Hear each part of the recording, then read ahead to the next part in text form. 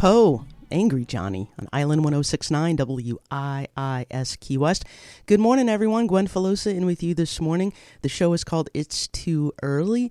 And good morning from Key West downtown. Thanks for joining me. I'm going to go ahead and bring up my guest. I'm super excited to have her on the show. Her debut novel is called Catherine House.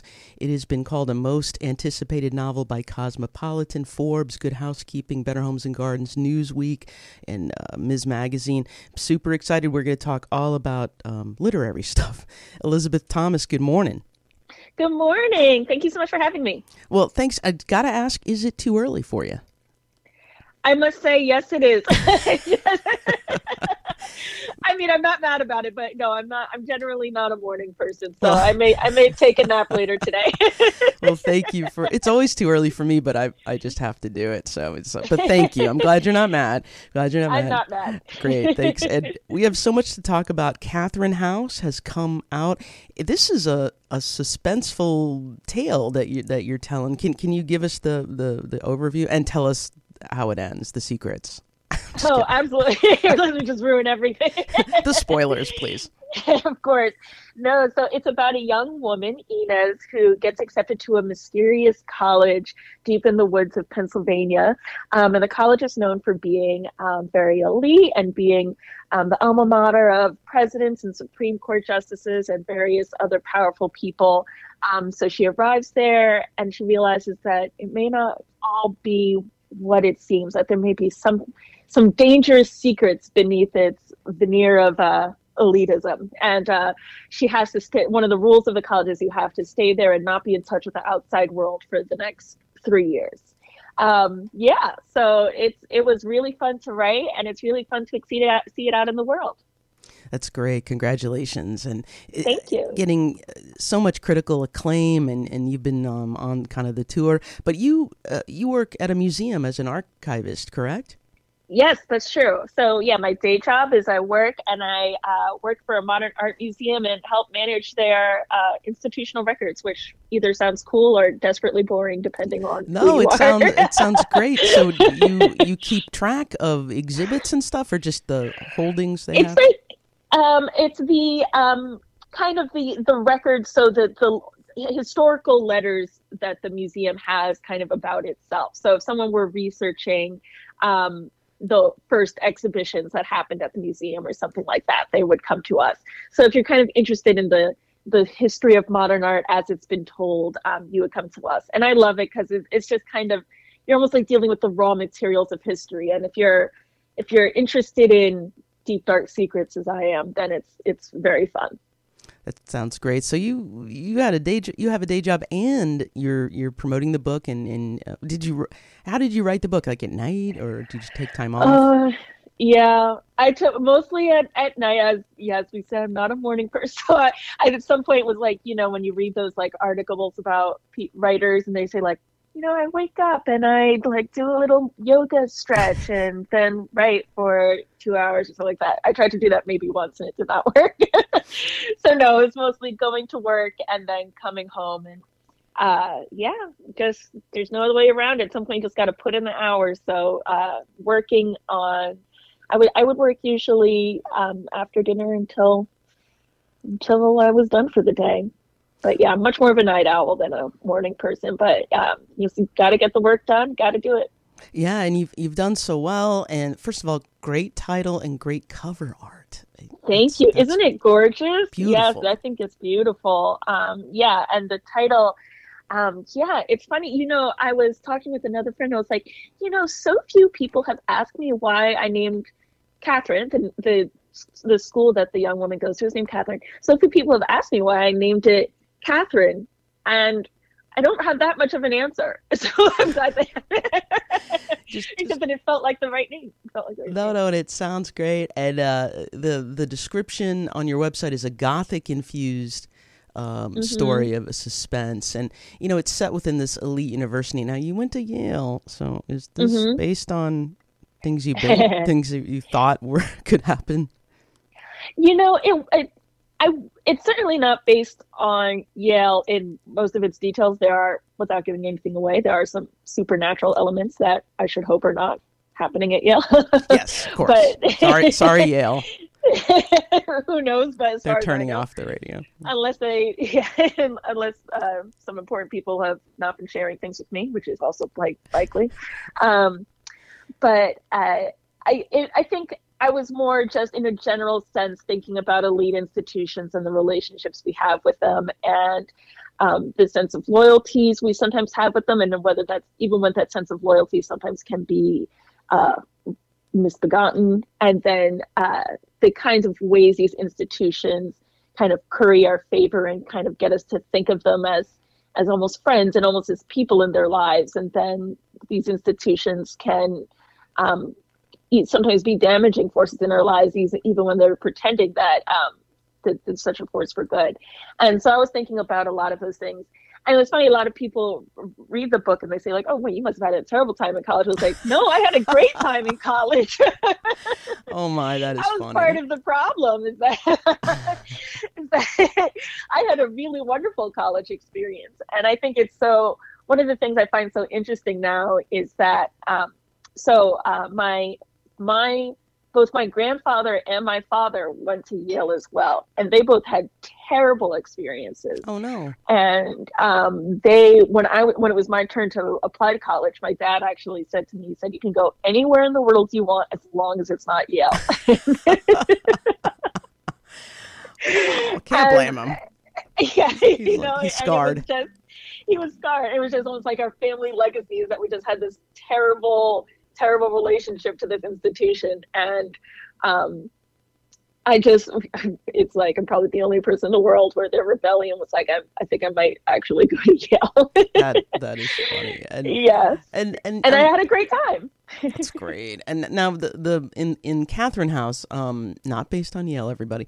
I mean, it's in rural Pennsylvania, and they there's all these rules, like it says family, friends, television, music, even their old clothing. They gotta trade that all in, get rid of it for this promise of power and prestige, and you can do anything you want. I mean, the college experience, for me at least, it does, not things like this, everybody, but it does change you, right? It really... Yeah, absolutely. I think part of what I was trying to do with the story is that I wanted to almost give a heightened version of an experience of something that almost happens naturally. Like, I think that a lot of people, when they go to college, at least if you're living on campus, you kind of naturally, all of a sudden, the things that happen on campus feel more important than everything happening outside of the world. And you kind of just start like not reading the news as much, and not, like, I realized that movies would come out in theaters and go out of theaters, and I would have no idea, because I was just focused on, the dramas that were happening with my friends and whatever I was studying and all that stuff. So it's just it's a very insular world, for better or for worse. And so I thought it would be fun to almost like take that to a limit and see what, almost create a kind of a surreal version of that. Yeah, and this is a page turner, a suspense. I mean, how does one do that? I mean, are you always thinking ahead, or are you just like, hey, what if we did this? I think I went into it with an overall sense of what the story would be. So I knew what the arc of it would be. And then in terms of page turning, it's always fun because when you're writing, you have to kind of step outside for a bit and also try to be a reader and think, am I having fun reading this right now? And it's so hard to read your own writing, but I think you get better at it. You get better, you get more used to it, and then you work on a chapter for a day, and then the next day you look back on it, and if you're starting to lose interest around page 6 of the chapter, it's like, well, if I'm not enjoying it and I'm the most invested person in the world, then I need to address this. So it's a very interesting process, and obviously, hopefully, every author is also a reader. So it's kind of, you have to kind of play both sides of that and both be like, this is the story I want to tell, but then also if I had just picked this up on a shelf, would I be interested? So it's fun. And what's inspired you? I mean, growing up, what were you reading, or what were you what inspired you? Oh my goodness, I loved anything that was like, I loved The Secret Garden. I loved A Little Princess. I loved anything that felt kind of romantic. I loved was reading books that I don't think I understood a single thing that was. I would try and read like Jane Austen and things like that. I was a very romantic little girl who had a very Victorian sensibilities. I don't know. So yes, in fairy tales, I say a lot of times that actually the genesis for the idea of Catherine House is the fairy tale Bluebeard. I was like, what if I made a novel that kind of has the same vague plot line as the fairy tale Bluebeard, which I won't describe with that because it would kind of give things away. But always holding back. So yeah, yeah. So yeah, a lot of fairy tales, a lot of historic and very girly little stories. I loved it. I was a very happy little reader. And you wrote a fascinating article, essay. It's called "I Wrote a Gothic Novel. Now Life Feels Like It Is One." About, you were in New York during the early days of the pandemic, and you write about how things just seemed unreal. You wrote the book before, correct? Before 2020. Oh yeah. I wrote it in about like 2016 through 2018 or something like that. Okay. But again, the essay, it's on your website, or it's on refinery29.com. Everybody check it out. But you really describe in detail about, kind of being stuck in this, this unreal world. And I'm wondering, can you, what was 2020 like for you being in New York, the epicenter of this horrible time?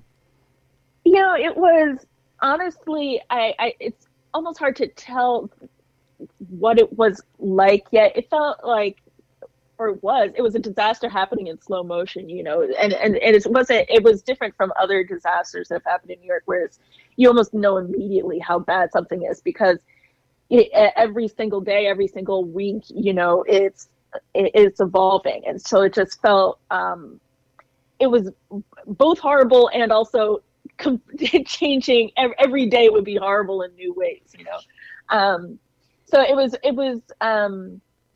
honestly, it was very numbing. I think a lot of people who lived here and in other places, if there were real epicenters of the pandemic, it just felt very, it was very, very numbing and very, very surreal.